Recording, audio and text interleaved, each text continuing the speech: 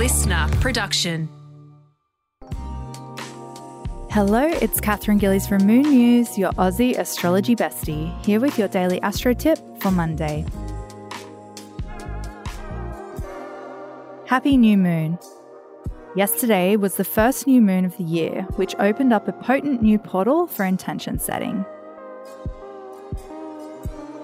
There's a real feeling of moving forward in the air, especially now that Mars and Mercury are direct.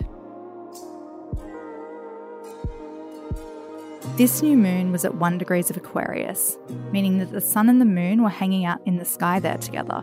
So if you know your chart, look to see if you've got any personal planets near 1 degrees Aquarius, because you may have felt this new moon more than others.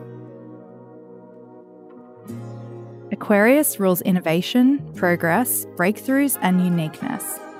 So with the first new moon of 2023, it's a reminder to step up into your own magnificence. Own that part of you and show it to the world.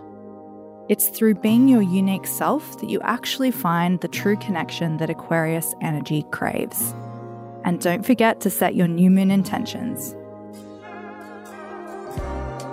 That's it for today. Tune in again tomorrow morning for your daily astro tip, and don't forget to follow me on socials @MoonMuse.